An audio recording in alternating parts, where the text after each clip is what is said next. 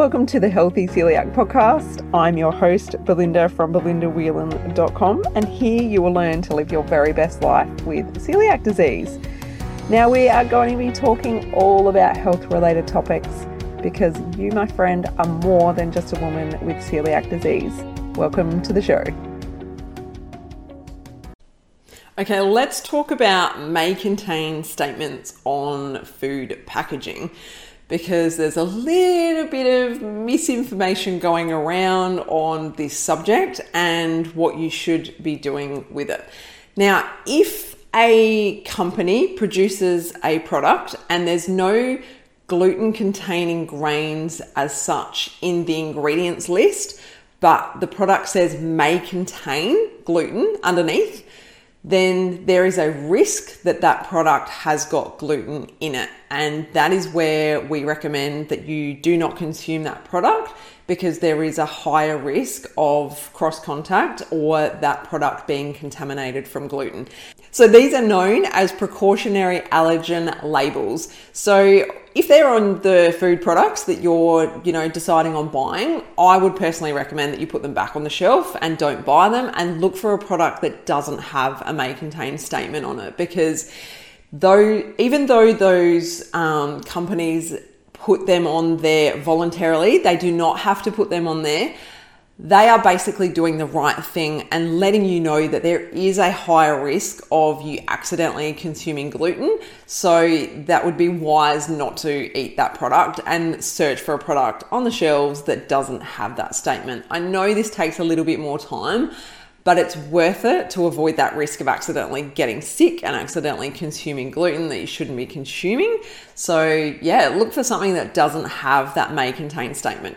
Now let's talk about when these statements might be used on a product. So let's say, for example, a product is produced in a facility that it also produces products that contain gluten. So let's just say, for example, a company is packaging an item, that didn't come out very well. A company is packaging an item that doesn't have any gluten grains in that actual package, but they produce that product on the same lines, or the conveyor belts, or whatever you want to call it. They use the same lines to produce another product that does have gluten grains in it.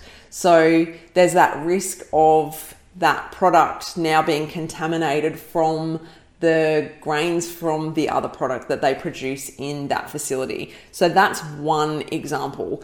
Another example could be that the product that they get the ingredients from, those raw ingredients may have been contaminated prior to them making their product. So the actual ingredients that they source, they haven't tried to source a gluten-free ingredient. So it could have been cross-contact with something else prior to getting to their facility. And in that instance, there is that risk of it may contain gluten. So they're letting you know that this product is likely not safe for you.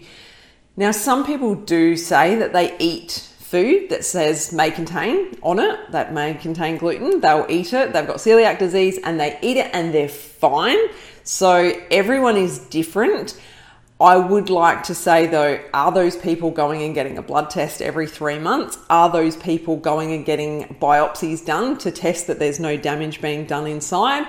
Because as we know, the slightest amount of gluten can be doing damage to our insides. You might not be getting the outwardly symptoms or, feeling your regular symptoms that you would get if you've had a huge amount of gluten or a substantial amount of gluten that would regularly make you sick.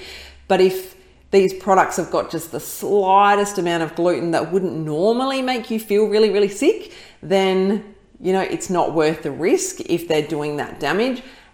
Having said that, not all of these products may have gluten in them. It's just a maybe. It's just that slight chance. And I'm all for, if there's ever a chance, then just go without. Like, if in doubt, go without.